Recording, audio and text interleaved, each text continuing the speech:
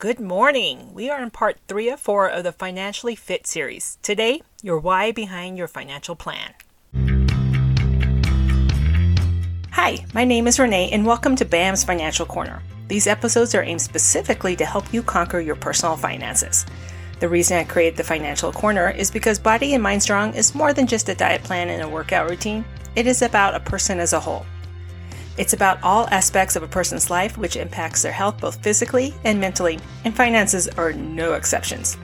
In this series, I'll be combining all of my knowledge I've gained through the years from my own experience and research, from the MBA in Finance program I'm currently in, and we'll bring in advice from financial experts. I hope you enjoy the following podcast. Hello everyone, and welcome back. I hope you guys are having a great day. We are in part 3 now of Getting Yourself Financially Fit, and I'm wondering, how's it going? Learning anything new? Anyone have a clearer picture of how they want to be financially fit? Well, I have. I already had a good sense of finances down, but I also know I can always learn something new, so I love doing research. In addition, doing this podcast has also helped me look at finances from a different angle, which has helped me to add to my own knowledge as well. I love it. Back to you all. Your homework assignment. How'd it go? So far, you got your goals written down, you revamped them, and then you put them in order. Time for the next step, the why. I want you to take another look at your goals you wrote down and ask yourself, what is the reason behind setting these particular goals? Ask yourself, why do I want these goals? The why is very important when it comes to any goal you set, whether it's a goal to control your weight, eat healthier, strengthen your financial status, gain your career on a new path, or increase family bonds. The why is the motivation behind your goals. Knowing the why is what's going to help keep you on track to successfully completing your goals and even keeping yourself on track long after you've completed them.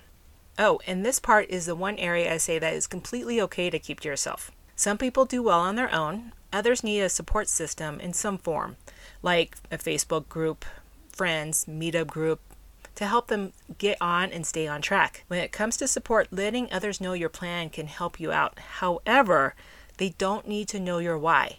That can be very personal to some. So, when you find yourself fluttering, all your support system needs to say to help you out is, remember your why. Another question, what is the recipe for my goals? In the beginning, I had you list your goals using SMART, which is a great way of narrowing down a goal to something very specific. Now you need to break them down even further.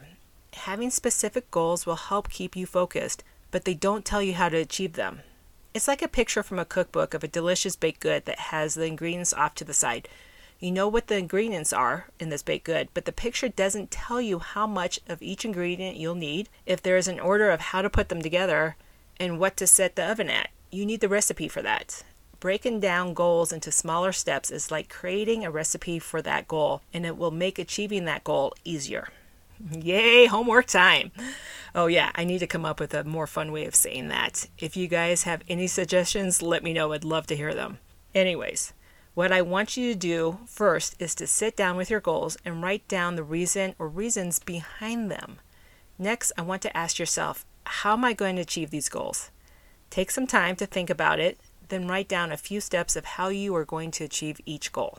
Once you have done that, it's go time.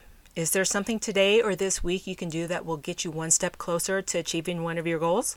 You don't need to focus on all your goals at once. In fact, focusing on too many goals at once can be overwhelming. Also, some may have a longer time frame, and by that, I mean you may not be able to start something for a few weeks or months. So focus on what you can do now. Remember, you can only control what's in your reach. With the economy in disarray like it has been this year due to COVID, well, you can't control that, but you can control and focus on your own finances. You can change them one day at a time. If you have any questions or would like me to go into detail about a specific topic, please let me know.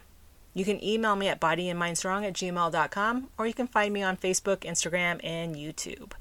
Hope you found this information to be useful, and if so, please click the subscribe button. I would very much appreciate it. Thank you so much for tuning in. I greatly appreciate it, and I'll catch you on the next episode of BAM's Financial Corner. And make sure you're doing at least one thing today that will get you one step closer to one of your goals.